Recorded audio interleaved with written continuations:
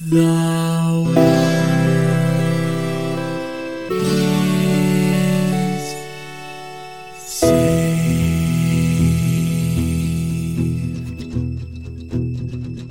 The living room's dark, save for light being cast from the big TV screen and the imminent sunrise that's teasing the one starry sky with whispers of morning.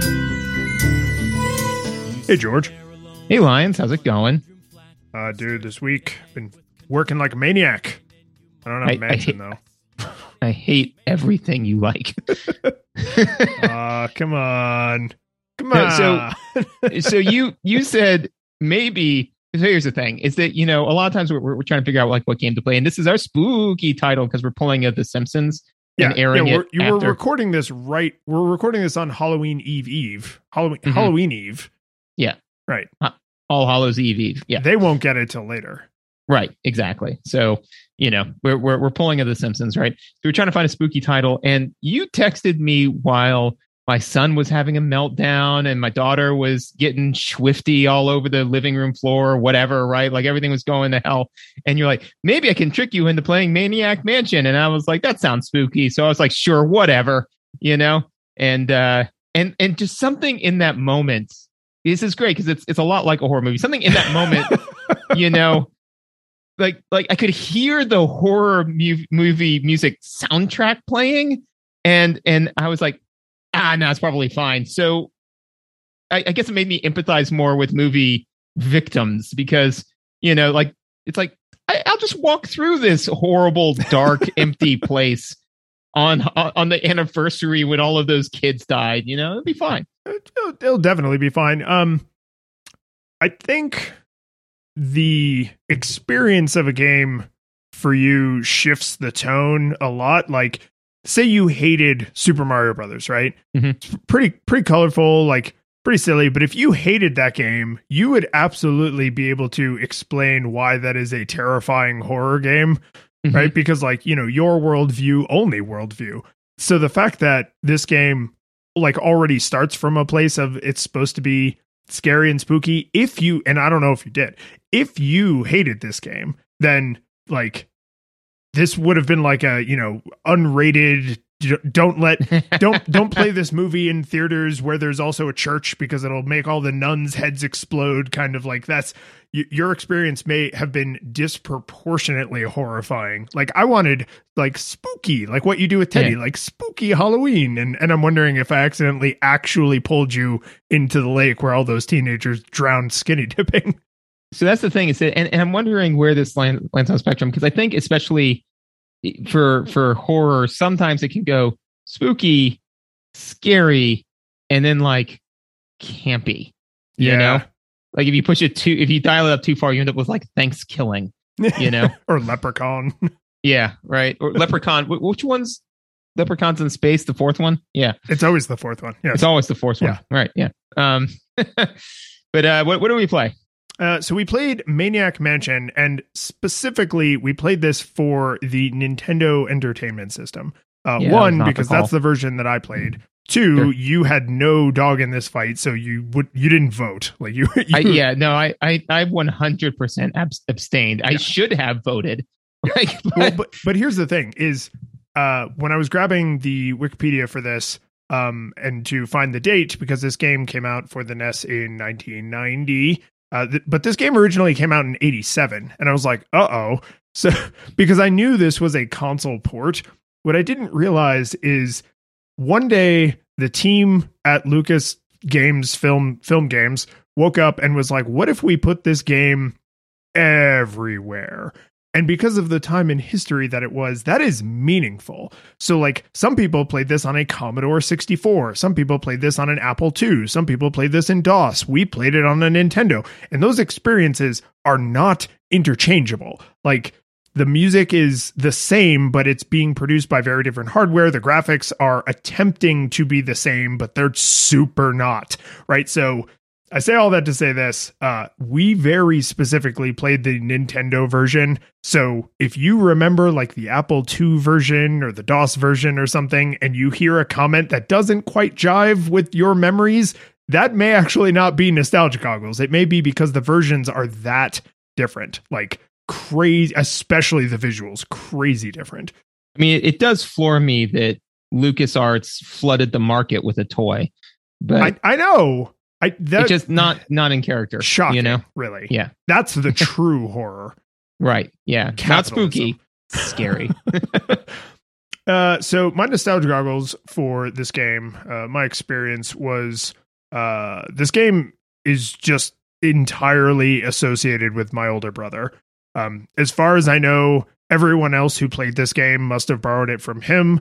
They probably interviewed him for the Nintendo Power about this game. Like, him and this game are like just completely intertwined in my brain. And I think that's interesting whenever we play a game like that, because I don't really associate him with video games generally, but there's just a few that he, like SimCity for the Super Nintendo, right? Final Fantasy IV for the Super Nintendo. Like, there's just a few games that he somehow is like the avatar of that game on Earth. And this is one of them. I suspect because this is a point and click adventure game, and at the time we would have had this game in our house, I was probably too young to really understand the puzzles and things. So I probably only ever played it with him because I wouldn't have been able to do it by myself. I'm today years old and I still don't understand all the puzzles in this thing. So yeah, there's going to be a lot to say about the design of point and click adventure games. I'm sure. I'm just saying that if you're pondering whether or not you were old enough to understand the mechanics as a 5-year-old, I can help you with that, because I'm not saying that one of us is smarter than the other. I am saying that 36-year-old me is probably smarter than 5-year-old you. Hopefully. That's fair. I feel like that's a reasonable enough assumption that we don't have to bust out the time machine and do experiments. Go check it. I mean, if so, then people should not have hired me for some of the jobs I've done in my career. If I have the intelligence of a 5-year-old, no matter how smart that 5-year-old is. Counterpoint. People should be hiring me for much more challenging jobs. I mean, probably both, if this is true, right? So my nostalgia experience for this is, okay, so I don't know for sure if I played this game. I don't think it was, but I've definitely played a point and click adventure game, if not this one very similar to it, in after school care at school on the computer, you know, and we loved it. We had no idea what was going on, but we loved it. And so in lieu of something a little bit more meaty, I remember this will come back to my nostalgia experience, but I remember at one point I was talking to Megan, and we've told the story before in the podcast before, but these are evergreen episodes, where Megan was playing Myst, right? And she said to me like, oh, hey, like I love the game Myst. It was a lot of fun. I was like, really? That does not strike me as a game that you would like. And she said, yeah, I mean, it's cool. You know, you get to walk up and down on the beach. You know, there's a little hut. It's kind of neat. I was like, wait, that's the whole game? And she said, yes. And I was like, okay, no, that was the first puzzle. Like, she just thought it was just a fun beach simulator, right? And so because of that, probably enjoyed it more than a lot of people who played Myst. Because she never thought herself to be in a failure state, right? So most people, when they're playing Myst and just stuck on something, they're like, oh man, this sucks and I suck and everything sucks. And for her, it's like, just chilling on the beach, you know? She is the equivalent of like a beach bum versus like a beach bum that wants to be a CEO, you know? Like, she's just happy to chill on the beach.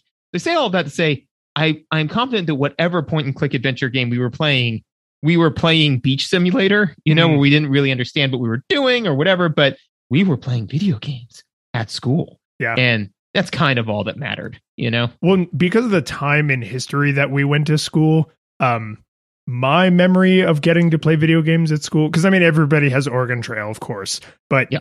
My memory of getting to play video games at school was also a point and click adventure on the computer, and we had to earn it.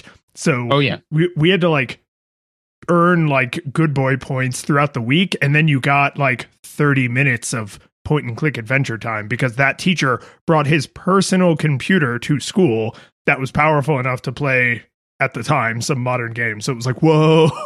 Yeah, no, it's just wild. So yeah, that was my my nostalgia experience. I remember being it's in school, I think because we're the same age. We were in the third grade in 1993, and I remember as clearly as your mother's maiden name. What was that again? It's her name is the same as my social security number, actually. So it makes it easier for me to remember. You just need to edit in like a huge just bleep. Anyways, should we chill? Let's chill. We should chill. If you enjoy what we're doing, the best way for you to support us is actually just like tell other people to come and listen, because personal recommendations always do the most. You can go leave us a rating and review on the Apple Podcasts if you don't like actually speaking to people, but you do want to get the word out. If you want to reach out to us, we're on the Twitters. We have the website. All that crap is in the show notes. And you can see what games we're playing upcoming. We have a super exciting one we're going to play next that we've both been like champing at the bit for basically the entire time we've been podcasting. So that's fun. If you want to go crazy and give us money, you can support us on Patreon. And if you do that, you get access to the after show. Everybody gets access to the after show, no matter what level they support at. But if you support us at a high enough level, we will shout you out. So we want to thank first our 8-bit classics, Kevin, Minox manipulating Michael, John, a sound slinging Sid, Jason, a wicked writing Wendy, and Yarno, a rock riffing Razor, our 16-bit heroes, Michael, a deliriously dull Dave. Sorry, Michael. Jacob, a sounds culotizing Sardonian Sandy, and our full 3D supporter, David. The boson battering Bernard Bernoulli. Ooh. Yeah. That sounded hard. It was. And because I was thinking like, okay, which order to go with these in. And so for Sandy, I was getting lazy because that was the last one I did. Is I just I Googled cool S name, like S words. And I learned 2 new words that I wanted to share with everyone. So sankulotizing is somebody who is radicalizing people. It actually comes from sans culottes, which is means like without. I think it's without culottes. Which is like the lower class of the French. I'm like, there's a lot of history behind that word. Yeah. And then the reason why I settled on boson battering Bernard Bernoulli is he's the scientist, man. And obviously the scientist is the best one. Obviously. And that's the character you identified with, right? Mm-hmm. Yep. No, I get. I'm glad that you saw representation in the game. I did. As a straight white male, it's hard to find that in video games. I know. That's why I had to go deep into the back catalog to find a game that had a straight white male character in it. A bunch, actually. Yeah. Much less protagonist. It's wild. Let's talk about the confusing visuals that are very different from what some of our listeners' lived experience probably was. I actually really like these graphics, and if you compare them to the PC graphics, you would instantly become like even more of a fan. Now, that being said, these are Super NES graphics, right? Not Super NES graphics. They are Super NES graphics. They are flat, simple colors, a lot of like dithering gradients in places where they don't necessarily need to be, which can make some things look kind of muddy. But what I found that I liked about this is they really sparsely populated the world in the NES version, where to make the frame rate stay high and to not have like a lot of clipping and flashing and stuff, they pulled out some superfluous details that the PC and like Apple version have, which means if something's on the screen, you could probably interact with it.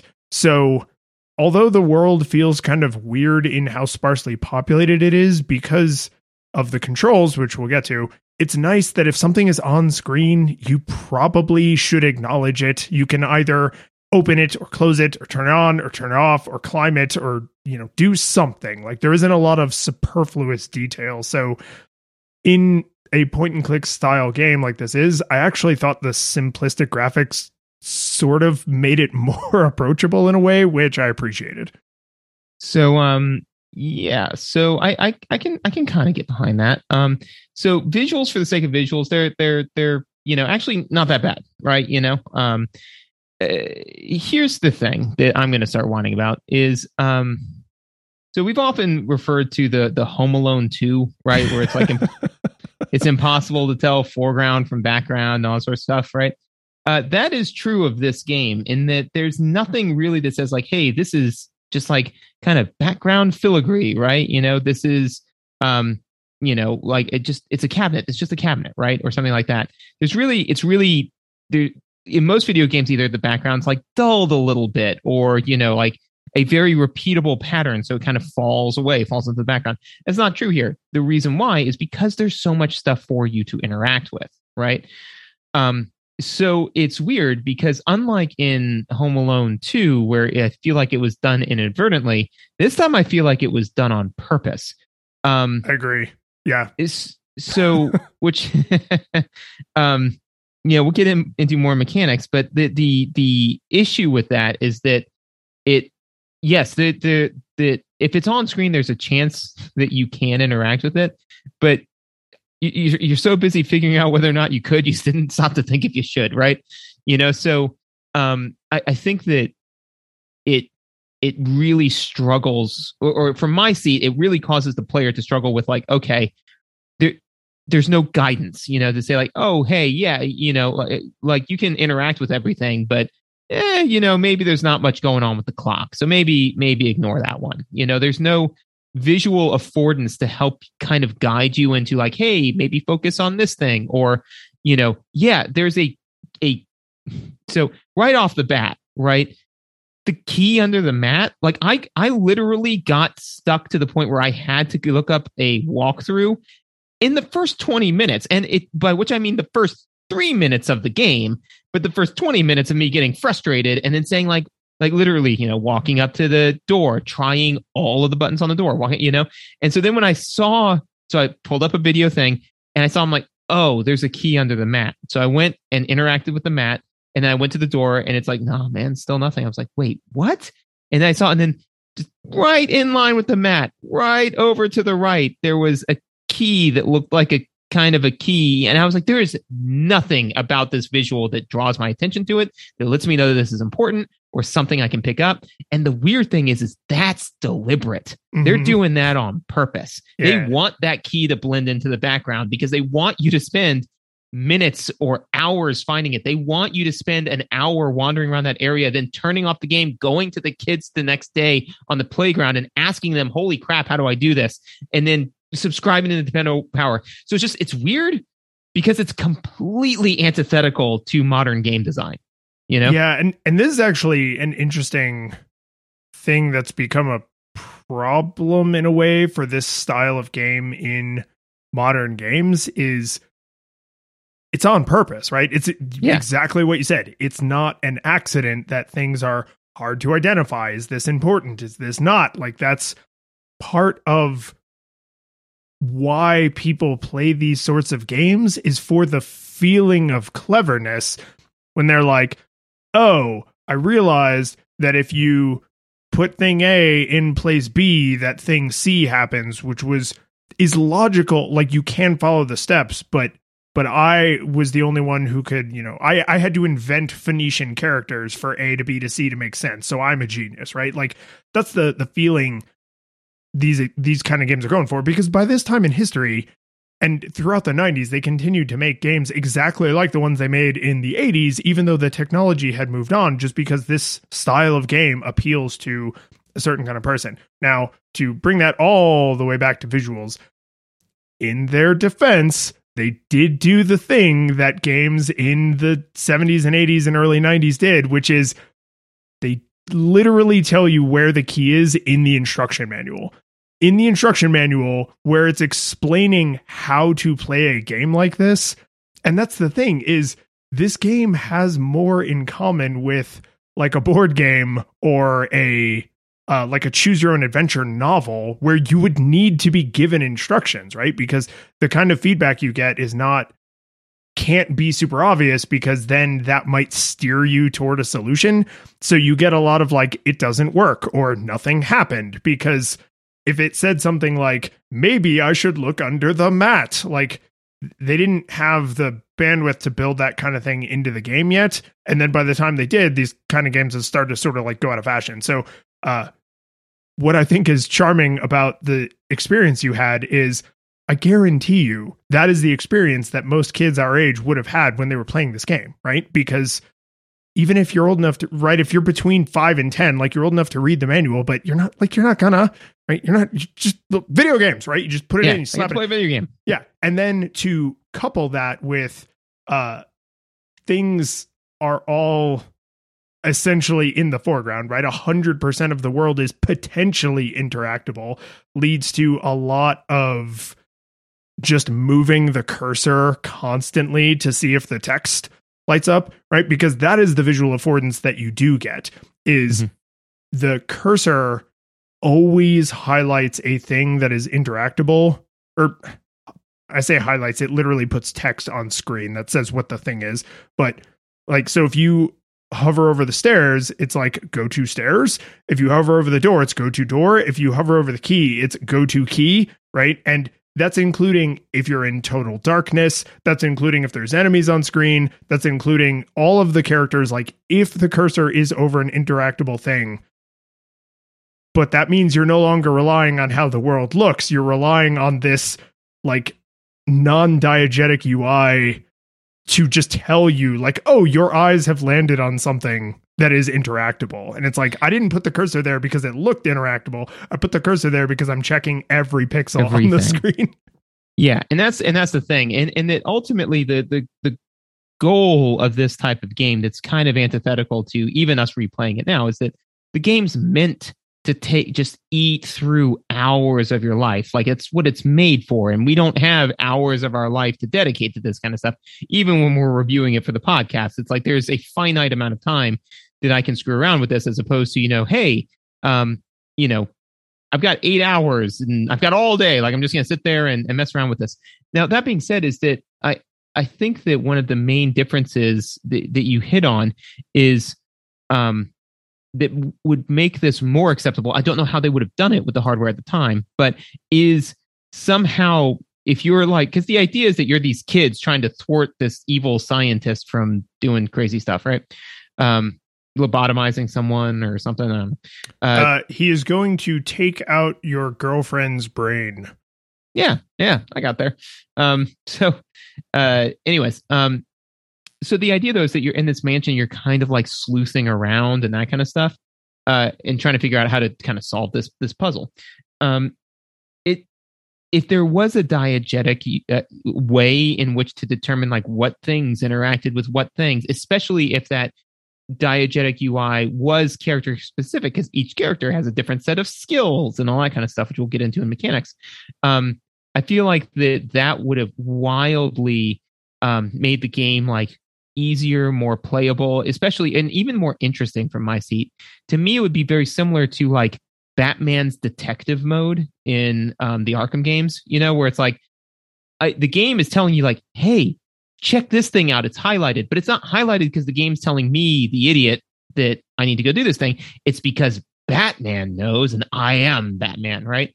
So like if, Bernard like walked in and was like, yes, I get the science-y things highlighted because that's my skill set. And, the musician walked in and says, oh, I know the musical things. Then I think that would actually help, because then you would say, all right, that's exciting, because like I'm going to play through as Bernard and see, okay, here's where all this stuff is. But no, none of that.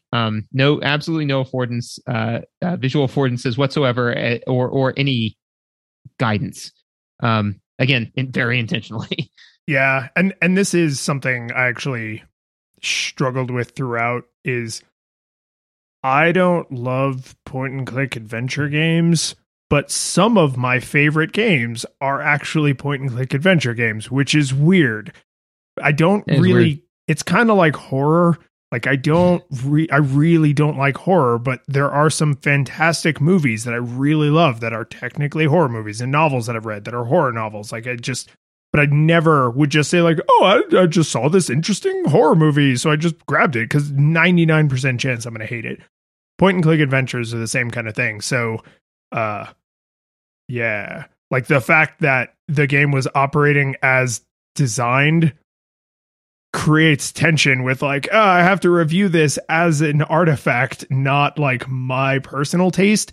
and just sprinkle a liberal dose of my opinion on top of that objective review. Yeah, and again, so visuals for the sake of visuals, the game looks very nice. It to me, it sometimes looks a little bit overbearing and kind of cluttered visually. Some of the rooms have like crazy wallpaper and like really over the top colors that are kind of like, ugh. Yeah, exactly. The nice thing though is that most of the rooms are colored so differently that you are unlikely to confuse which room you're in. Right. And that is a plus, right? Because if you're like, oh, right, I need to go to this other room, then you can do that. I would also say, okay, so I had this for later, but I think I kind of need to mention it now because it will color it. This, we don't see games like this too much anymore, right? But I would argue that there is something very popular, a game very popular in current popular culture that has replaced this niche. And you know what I think it is? Walking simulators? Escape the Room. Ooh. This is an escape the room game, It is mechanically and thematically incredibly similar. That's what I think is scratching kind of this itch, right? Is that, you put a bunch of people with different skills in a room and you say, now escape it, right? So it's really critical that you not kind of, and so with that in mind, I think that this is a type of game, if you think about it from that type of mindset, probably what they expected. And what I think, again, if I had an infinite amount of time and also care to do this, right, is what this would be really cool, right, is you get a nice little leather bound notebook and you draw out all of the little maps and you say like this room goes to here and then like make little notes of like, okay, I pick these things up here and then, oh man, well when I do thing A, this thing happens. And then you end up with this, kind of crazy person epistolary, almost diary, right, of the game. Like that would be awesome, and I think that would really infuse into the game, right? So I think that that's kind of what the game expects you to do. And it's important to bring it back to visuals is it's important then that all of the rooms look very distinctly different. So that way, if you are happening to take notes, even mentally, you can say, right, that's the purple room with all of the couches in it. Right. I remember where that one is. That's the one with the big piano in it. I remember where that one is. That's the one with the long dining table. That's the one with the pipes. That's the one where the pool is. That's the one where the crazy car that shoots in the outer space is, like you need to know all those things, and those two things can't ever really be interchangeable. So the game does that very well, I feel. Yeah. First off, I totally agree with you. I absolutely should have played this game with notes, and I think anyone who plays one of these games would probably enjoy it more if they had a little notebook and like little like Post-its, and like, like the little things that call out your pages. Yeah. Immersive. It's immersive gaming, right? Yeah. But I didn't really think about how profoundly the utterly insane decor is actually benefiting the player. I think you're absolutely right, because there are a couple things you might want to do that involve the power being completely out, and but you can still move about the world completely fine and unimpeded and do things as long as they don't require power. And every time I was like, okay, I need to go, I just went through the secure steel doors. So now I'm in this hallway and it's that teal color, which means the stairs are all the way to the right. And then you're walking through darkness. You can't see anything. And then you put your cursor where the stairs should be. And it's like, yep, there they are. And it's because everything has such a distinctive look. The characters, and the environments, which I mean, the environment in this game kind of is its own character. It is the mansion. Yeah, man, you're blowing my mind here, because it's like it's so obvious that why some rooms have like the weird cornflower wallpaper, and then there are like purple rooms and yellow rooms, and it's like, why is this place decorated this way? Oh, because they're crazy. And it's like, no, it's because there's only one the cornflower wallpaper room. There's always one the purple bedroom. There's only one the pink bedroom. So if you are thinking spatially, like those colors are one more anchor for your brain to say, okay, the pink bedroom is next to the purple bedroom, right? And they're in left to right order. And that's not even just an example. Like that is actually how those rooms are on that floor. And I know that because I can see it in my mind's eye. Exactly. Right. And then it's like, and in the pink bedroom is where this thing happens. And in the, blue bedroom, that's where I find this thing, and, oh, right. Especially because you can, and this is slightly mechanical, but because you can change kids. New kid. Yeah, I was gonna say like that's still visual, right? Like that's like I feel like that's I don't know, man. That feels so pejorative. It's like I need a new kid. But yeah, it's because you can leave people places, right? So you need to be able to say like, okay, that's right. That's the room with the piano. Well, I actually have somebody that can play piano, so let me go back to that room with that person and interact with that thing. I will say that that's kind of a mechanical note. I was going to say that in a modern game, what I feel that they would do is allow you just to swap what character you have, as opposed to grabbing your character and walking them all the way across. But the way the game works mechanically, as a quick mechanical note, is it's really important that not happen, because you're not walking as a party. You can be in multiple disparate places at once because you need somebody to do something at place A so you can do something at place B. How they're all communicating this through some omniscient, like we're Jean Grey, right? So we're just keeping the team like psychically linked. But that's I was thinking they just all have they have like walkie-talkies built into the CD players they're all wearing. Ooh, there you yeah. Go. Yeah. Okay, yeah, but like I'm the old at the water pump, turn it off. Yeah. But the old, like 80s, walkie-talkies that are friggin' enormous, and have like the giant, antenna on it. Yeah. That's all the meaty stuff I had for notes. So one other throwaway thing for visuals is look, I get it. It's NES, and there's a ton of stuff here and a ton of visuals. So I get why they wouldn't make a specific visual for going up and down stairs, because it happens so infrequently. It's so bad.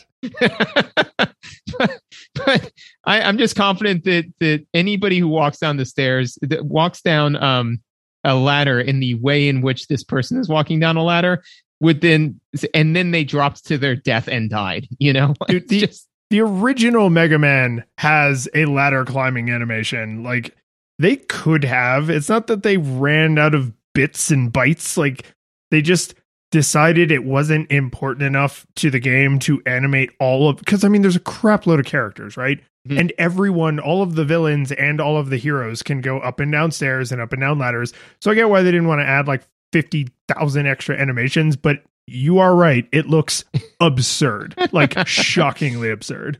It's jarring, like, because it is fairly immersive. So you'll be kind of going through and you're like, yeah, wait, what? Oh, that's right. I'm playing a video game.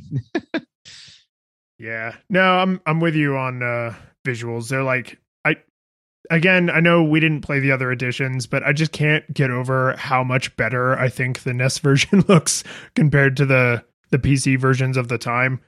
One of them has way higher fidelity graphics. Like, no question, the graphics are better, but I think the art style's worse. So it's like, it's like, yeah, okay, there's more dots, but they're uglier dots.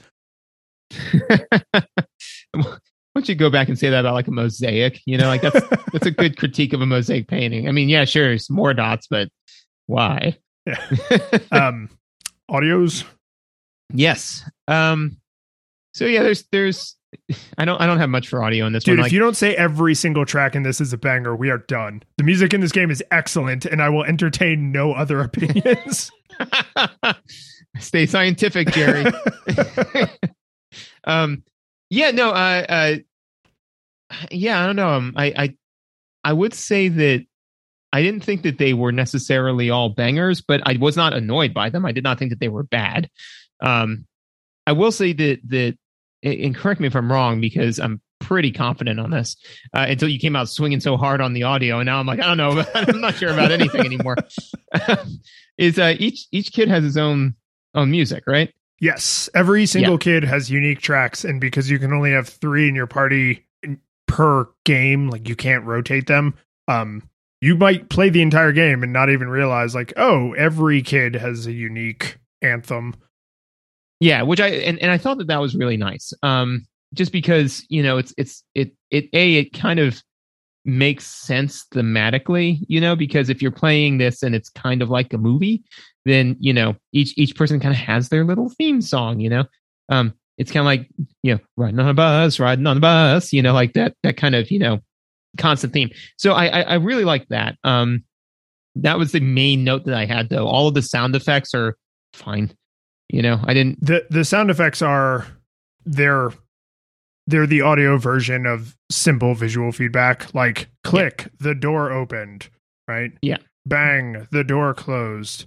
Ka-chink, you picked up the little metal thing, right? Like they are strictly informational. They add basically all of the tone and theming and stuff that's done with audio is all done through music, not through sound effects. Yeah. That and the one other thing that I'd noticed about the audio that I just thought was weird is and it makes sense because the NES will drop stuff, you know, if there are too many sounds. So you can just turn off the music effectively by turning on the water in an area. Because then it's just like water noise. And again, like, so in my mind, all of the music was the characters like theme songs in their head. I'm like, how loud is this water running that is drowning out your own personal melody that's running through your head, you know? And to me, then you're walking around with a CD player and you turn on this faucet and it's deafening relative to earbuds, which are pretty loud. Yeah. So to me, I thought it was kind of like a descent into their madness, you know? So they turn on, it's like, shh, and they're just sitting there staring at the water and the noise is just getting louder and louder. And then the mom comes and throws you in the basement. And then you just find a bunch of teenage corpses and it's like, oh, some threaten me water. with a good time. Something else. One thing I do have to say about the music is some of the games that we've played for Nostalgia Goggles, like I literally haven't played them since I was, you know, when the game was new. A lot of the games we've played, I played and then maybe I played again like as a teenager and then maybe like even in college or later, right? So the kind of like staggered learning effect can be very different from one title we play to another because depending on repeated exposures and how far apart those exposures were. I know I haven't played this game since it was new, right? Since I was quite young. The second I turned this game on and the music started, I just was transported back to the living room sitting next to my brother, him probably playing and me just watching. But I just like the opening theme song, even it's just like dun dun dun dun dun dun dun dun dun, and I was just like, yes, it's gonna be amazing. Like it's incredible how like the effect that has, because like when the title screen starts and you see the mansion, like that's super iconic, right? If you know this game, like the mansion up on the hill and the meteor going through the sky, it's like, especially if you know what the story is about, you're like, oh man, there's the meteor, there's the mansion, right? And it's like, right? But that, at least for me, did not have the same like instant flooding of dopamine effect that the opening music had. And because you always have to, the girl you're trying to save, Sandy, is Dave's girlfriend. So Dave always has to be in the party, and then you can pick two other kids. So you always have access to Dave's music, but then you can choose between the other kids. And Razor's theme is pretty good. Bernard's is actually kind of chill, which I sort of liked because I don't know why, maybe because he's the scientist, but he ended up doing a lot of work in my party, so I was hearing his music a lot, so I kind of liked that it was a little bit mellower, because Razor's is like super like 90s rock, high octane. So I like immediately sought out the soundtrack on some weeb's YouTube channel where he's got like an anime avatar of him with a poorly photoshopped sweater Luigi on it, and I was just like, I don't care, this kid is my hero, I love this music. Yeah, no, definitely no nostalgia bias there. No, not at all. No, I mean, again, I will definitely defer to you on that one because one, I think you're going to hurt me, and two, and two, it's no surprise to anybody on this podcast that your attention to detail on music is better than mine. To me, the big thing that, like I said, I really thought was nice was that each character had their own theme. And to some degree, because I'd say, and do you have anything else for audio? Because this is a good segue into mechanics. Just that I do think they also realize that if you take a long time solving puzzles, even the catchiest tunes can get annoying. So they let you turn them off in situ whenever you want. Like, yeah, which you, is just like you can use key on door, you can turn off CD player, and every kid has their own CD player, and so they're literally listening to their own theme music. So even though that's a mechanical detail, I think that's the creators being like, if you're sitting here staring at this screen trying to solve this puzzle, you might want to turn the music off. Yeah, just maybe. And so the nice thing is, because about, I'd say 10% from my experience of this game is stuff where you need a specific character to do a specific thing, right? The other 90% anyone can do, right? So only the people who know music can interact with the music stuff, but all the rest of it's the same. So I say that to say, for the audio, it effectively kind of lets you pick your track, because if you like the Chill Bernard track, then have him do most of the heavy lifting. If you like, Dave's music, like a monster, then, have Dave do all the heavy lifting, whatever, But yeah, I thought that it's interesting how, and they had to make it this way because, again, you may not have Bernard in your party. The game developers can count on you having Dave, right? But that's it. So everything else that is character specific either has to have another solution to the problem or can't be integral to the main plot line of the game. Like you can't need it to finish. It's a secret or an extra or something like that, of which there's like a bajillion things in here that are secrets and extras. There's so much game here. There's a lot of game. I think somehow this game only has 5 different endings, even though there are entire solutions that are locked behind individual characters. Like the car that like shoots into space. Mm-hmm. The reason that it does that is if you go and get the meteor, because the meteor is the big bad, right? It's evil. It's mind controlling everybody. If you put the meteor in the trunk of the car and then shoot the car into space, you win. Woo! One of the girls is a writer, and so you can find a terrible manuscript in the mansion, and if you have her punch up the manuscript and then you mail it off to the company that has the advertisement on the TV in the music room, then they come and they take the meteor away and turn him into a celebrity, and so he leaves everybody alone. Like, there's I think you can help the tentacle like start a band, something. There's like a music way to beat the game. But like there's all the like almost boring by comparison endings where it's like, oh, well, what if you go and you like confront a meteor and you stop? You can make the police show up. Like you can report like a fake crime and then they show up and see the real crimes happening and then they arrest the meteor. Like, but then the meteor turns into Mr. Nimbus and controls the police. Yeah, it's. This is, I think, what is attractive about these kinds of games to a lot of people is there is so much game here, right? There's just no other way to put it. It's like there's the speed run for this game is something like 6 minutes, but if you were playing it at a normal pace, it would probably take you like 3 to 8 hours. Like that's a lot. That's a huge difference between knowing what to do and lots of experimentation. Yeah, absolutely. And I think that's nailed it on the head, right? It's all about experimentation.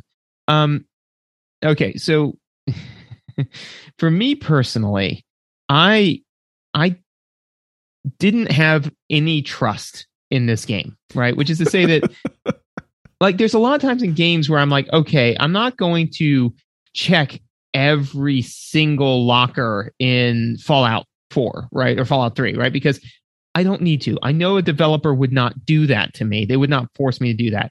No such faith or compunction here. And I feel pretty justified with that. Like they're intentionally doing that, right? Yeah. And I would say like that is an adventure game genre. Right. Consistency, right? Mario has to jump. In platformers, you have to jump. And in adventure games, you click every brick, right? Just what if it does something?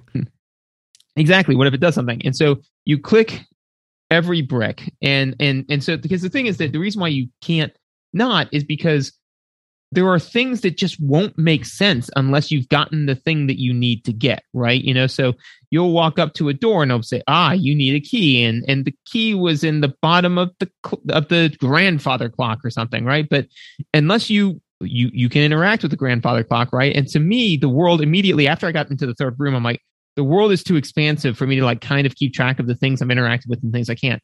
So you know what that means? That means interact with everything that I can on the first pass and see what happens, right? So let's just argue for a minute that in a room there are, 4 things to interact with, right? And there are 11 actions on the screen, right? There's 11 things you can do. Now, some of them don't make any sense, but I don't have any trust in the game developer at this point to not make me think that I don't need to push or pull or put, for the grandfather clock, right? So I'm like, all right, I'm going to do all 11. You got 3 kids though. So you are now up to over 100 actions, right, per room in order to ensure that you have done all of the interactions you can reasonably do. And that's assuming, again, perfectly linear gameplay, which this game is not, right? So you might very well do all of the things to that thing, right? But, no, you needed to specifically use this item in your inventory, right? Which now is a whole nother thing. So you might as well try using all the items in your inventory on all of the things, because what if the tuna can needs to be placed on top of the stairs because that attracts the zombie guy or the cat, and you need to now catch the cat and put them in your inventory? Like, all of these sound insane, but they are reasonable within the game, which means that you can't just discount it, right? You can't say, oh yeah, there's 50 brooms in this room in Skyrim, but I probably don't need to be walking around with my carrying capacity filled with brooms, Probably. Right. There are still some people that play that way. Yeah, but, it's unlikely that the big bad in Skyrim is defeated by all of the forks, knives, and plates from the first town's first house. Yeah, right. You're just like you're dragging this dragon's horde behind you. Like, but if Skyrim was an adventure game, right, it'd be the way that you beat the dragon is you interest him in your huge horde of crap you got from that first room. And that causes them to abandon the Arkenstone, and then you collect that item, right? Like that would be more in line with this type of game. So I say all that to say, for me personally, that just saps the fun out of it, because now it's not a game about it's not an escape the room, right? It's a game about jump through hoops. Superman 64. No, so, yeah, right. So I mean, that's the thing, is that to me is that mechanic, which again, I am not faulting this game specifically for. It is every point and click adventure game that does this. I didn't play a lot of them as a kid, and I certainly have not played a lot recently. And I remember why, because I don't. So like it. I will raise you that you are actually maybe being too generous. Wow. And here's why. So around this time, right? Not way before, not way after, but this was like during the transition time where the PC versions of these games, because these are mostly PC games, right? It's very unusual for a game like this to be on a console, for a reason I will talk about as part 2 of this lecture, is they were starting to get a lot smarter about like reasonable inference.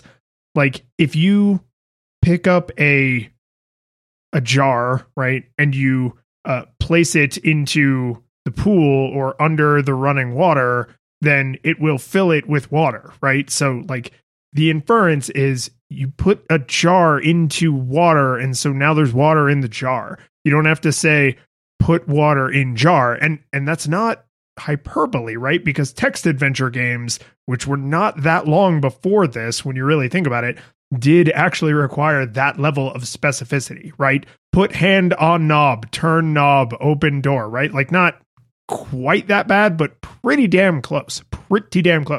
And this is obviously like, this grew out of that. It's a visual version of that same kind of thing. My problem with the way Maniac Mansion implemented this, and I mean, LucasArts, the game division at this time, like they were famous for these kinds of games, right? The sequel, which is Day of the Tentacle, Monkey Island, right? Like some of the fondest games from this era are LucasArts point and click adventure games. So they did this thing a lot, right? And this was a early-ish one of the earlier ones. There are too many verbs. There's too many. Why is turn on and turn off separate verbs? Like push and pull should not be separate verbs. Open and close should not be separate verbs. Like just assume like interact is the opposite of its current state if its states are binary, right? Don't make me like open and close the door. If the door is open and I interact with the door, then close it. If I go to the door, go through it. You know what I mean? So like the problem of like the would it be exponential growth, geometric growth, like logarithmic growth, the rate at which the number of combinations of things you could reasonably attempt skyrockets, partially because they chose to do a lot of these things as like separate verbs, right? Like just turn on and turn off can just be like turn on / off, right? And that would be fine. And I know it's hard to go all the way to just interact, right? Because then the game will infer way too much for you, and then you don't get that same kind of satisfying, like, haha, I figured out something clever. But there is a like a happy medium, a Goldilocks zone, and this is on the wrong side, right? It's like this game is too easy, this game is too hard, this game is just right. Like this is when I think error is on the hard side. Something we didn't mention in visuals, but it's more relevant here, is the inventory is only like 2 items tall. Yeah. Because there's so many damn things you can do with the stuff in your inventory. So even to get to the things is extra clicks because there's little up and down arrows, right? So to say like, I want to use this jar in the sink to fill it with water, you might have to go like use scroll, jar, sink, right? And then when an item changes, like if something fills with water, for example, it just pops back in your inventory and it doesn't always go back to the place that you took it from. So now like you have this perfect mental map of the mansion, a gigantic building with all these insane structures, but you can't keep track of like what's in your own purse because crap keeps flying into different pockets. Like it's just that creates a lot of the slog. But then the force multiplier for the slog is supposed to be a PC game, and you are supposed to have a mouse. Like you are supposed to be able to very quickly hover over everything on the screen and see if that makes your HUD light up and say like, oh, this must be a thing I can interact with because words appeared on screen.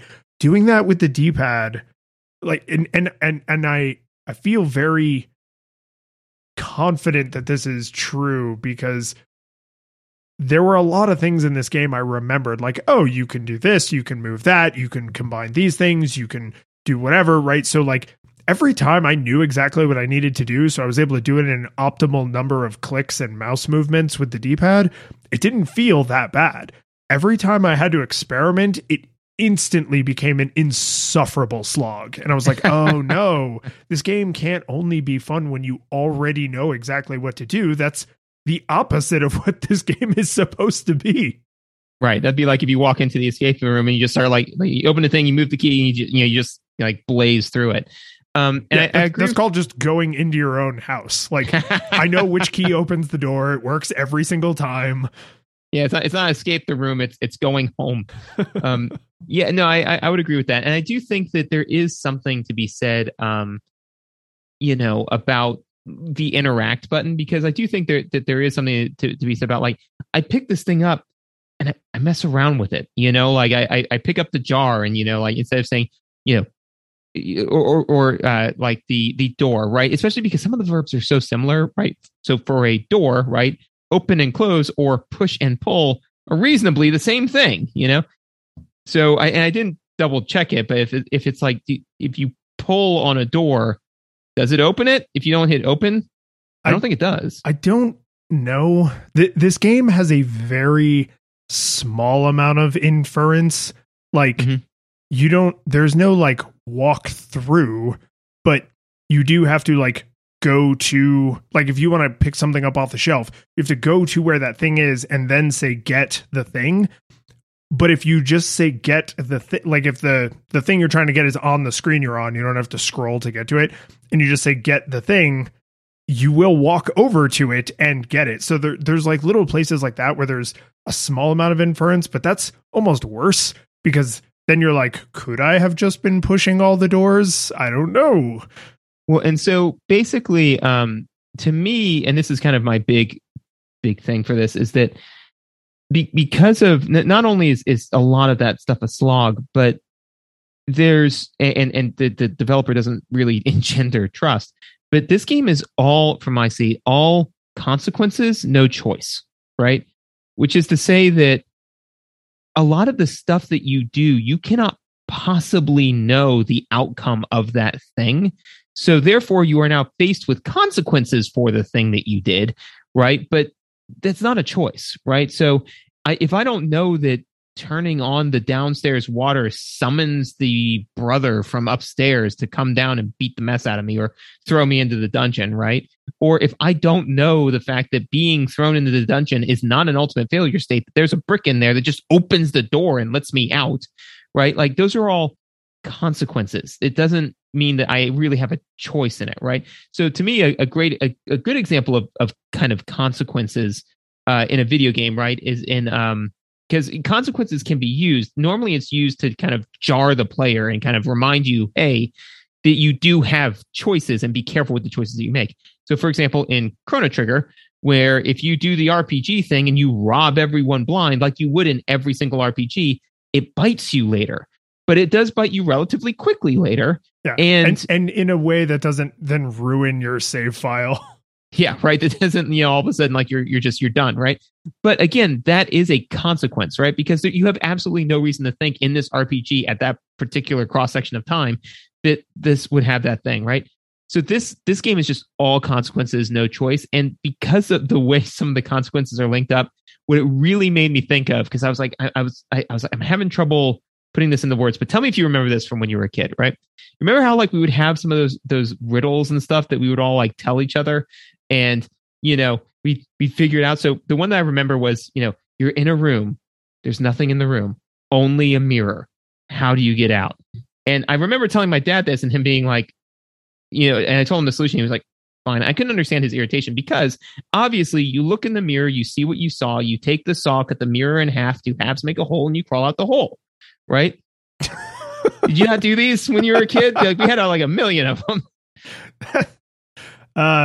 No, I mean, I don't know that one anyway, but that's that's fun because I don't think like you couldn't just easily translate that. Like that works in American English.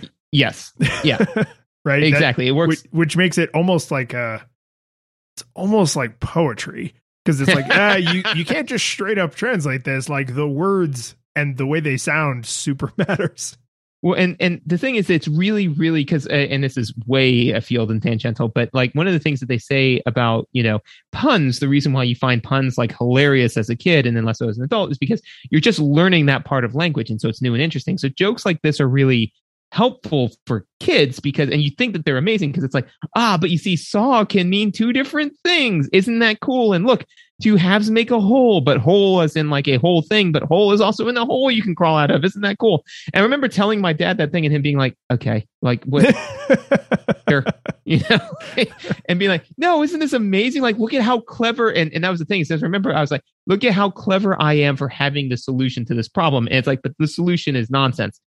That's what I think of when I'm thinking of some of the solutions to this game, right? Where it's like, yeah.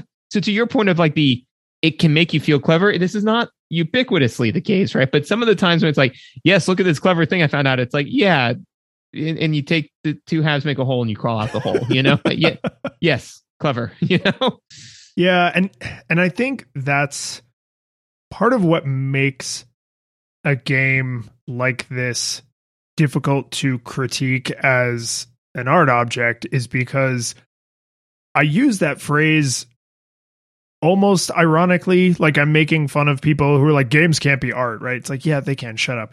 But this game has more in common with like a physical puzzle or like a book, like a whodunit murder mystery than it does with a lot of modern video games because the point is two halves make a whole, right? Like it's right. These Lucasfilm games are renowned for their silly humor, for their writing, for the characters and the visual and like personality design. Like if you don't like those things, these would all be terrible because that's all that they are. There's no mastery of the controls that it's like, oh, well, I'm able to beat this boss because I can, dodge and duck and dart and weave and jump and backflip better than you can because I'm super good with a Nintendo controller. Like, and you could play this with your feet. Like, it's just not, you never have to make quick reactions. There are times you can do things with quick reactions, but you don't need any quick reactions to finish the game. So it's almost like I'm trying to critique the pages and the binding of a book without talking about any of the content in the book, but they are inseparable, right? Mm-hmm. Like, I really love this music. I find the NES version of this artwork fairly charming, but it's like, but if you're not willing to go through 8 billion permutations of like throw baby in pool, then it's not charming enough to deal with that. Yeah, like a great example is and these are like my last two notes is so the Hunk-O-Matic machine makes you stronger, right? And yeah, like you said, like it's just kind of a kitschy joke, but it's like, okay, so I did like 3 lat pull downs, and now all of a sudden I have this new untold Herculean strength, right? It's like getting the gauntlets of ogre power or whatever in Ocarina, right? Where all of a sudden it's like, oh, now I can lift huge boulders over my head. And so, and also too, like there are some things that, like, so for example, and this one I saw in a walkthrough, so I did not get to this myself, because I was beating my head against the wall so hard that I was like, I need to see more of this game, and I'm not confident that I'm going to be able to do that. So I kind of wanted the solution to some of the puzzles, so I could be like, okay, how far off was I? And I was like, I was pretty far off, but that's because the bullseye was the ravings of a madman. So there's the car, right, that you can use the yellow key on. Now, if you use the yellow key on the trunk, there's tools in the trunk that you can then later use for other stuff. If you accidentally use it on anything but the trunk, the car fires off into outer space forever, right? It's just gone with the tools, right? So that's to me, like, kind of, again, the example of consequences, like there's no, two halves make a hole and you crawl out the hole, right? Because there's no reason to think that I'm going to plug this key into the ignition and all of a sudden it's going to Rick and Morty Jerry's car style, like grow all of these amazing sci-fi appendages and then fire off into space. That's not a reasonable assumption, but that is what happens. Now, once you know that happens, you can internalize it and move on, but it's happened now. Like, you just got to live with that. And there's two important things that as we segue into the end here, that I think these two things are really worth considering, because I really like your framing of consequences, because a lot of adventure games let you save and save scum. And this game does let you save, but you can only have one save file at a time. So that means you can't write mechanics that allow you to save yourself into a corner, which this game will absolutely do. This game does have dead ends, and some people like that, some people don't, but you need to know that, right? And the game doesn't tell you that. You would just eventually realize, like, oh, I can't, like, I screwed too many things up. It is impossible now for me to be successful. And I left the pool drain for too long, so it blew up the mansion. Yeah. Right. Like you would lose minutes, maybe, 15, 20 minutes at the absolute most. So we're not talking hours of wandering aimlessly, but like you could lose some time. Right. And that can be a really frustrating experience. The fact that they allow that, I think is like an unfortunate side effect of, we wanted there to be a lot of solutions to the ultimate problem of beating the game, and a lot of branching paths, and some of those branching paths lead to unfortunate dead ends. And personally, I'm okay with that trade-off, as long as realizing you did the wrong thing and victory is now impossible is like very quickly thrown in your face, right? If you turn off the cooling to the nuclear reactor, an alarm sounds for about 30 seconds and then the mansion explodes and everybody dies, and it's like, okay, that is not a way to win because everyone is dead now, right? So kind of a win condition, right? Because then the meteor can't cause any more issues because you're specifically trying to save Sandy's life, so you did not save her life. Well, I would argue that dying in a nuclear explosion that immediately incinerates you is better than having your brain cut out. So it's better. This is binary. You either saved her life or you don't. Okay. All right. That's fair. I'm just saying that I afforded her a better death. You're going to take that C- and like it. Yeah. So, but before we talk about whether or not we thought the game held up, I have a section in my notes that's called random nonsense. And sometimes I put stuff there and it just drifts out into the rest of the show. Sometimes there's nothing there. This game has one particular story that I feel compelled to tell, because if you are on the fence about whether or not you want to deal with these mechanics for the charm of the writing, this is the story that will tell you. If you find this charming, then okay. If not, you could probably just pass right now. There is the mother and father, right? The doctor and the nurse. It's like Frank and Edna. And then their son, who's like a weird kind of like paramilitary weird guy. So he has a hamster in his room. If you go and get the hamster, you can put the hamster in the microwave with some ingredients and kill it and cook it. And then if you present the hamster to him, he goes, because you can subdue him by giving him some other food. I think it's cheese. But if you present the cooked hamster to him, he goes, no thanks. Hey, why does this have fur on it? This fur looks like my hamster's fur. Oh no. And then it just smash cuts to a picture of the outside of the mansion with 3 tombstones. Because you enrage him so much, I think reasonably, that he kills you and your friends. I think that's and because not only did you kill his hamster, you killed it in the pretty awful, gruesome way. So yeah, no, he is, and you broke into his house to do it. Even the fact that you're there to save your girlfriend, he didn't kidnap your girlfriend. He doesn't even know that your girlfriend has been kidnapped. So, but I just think like the fact that some programmer or programmers were like, okay, we're going to make it so that you can get his hamster, kill and cook it, and then serve it to him. And then the consequences for that action is that he kills you and your friends and you have to start the game over. Because there's lots of different ways to die in this game.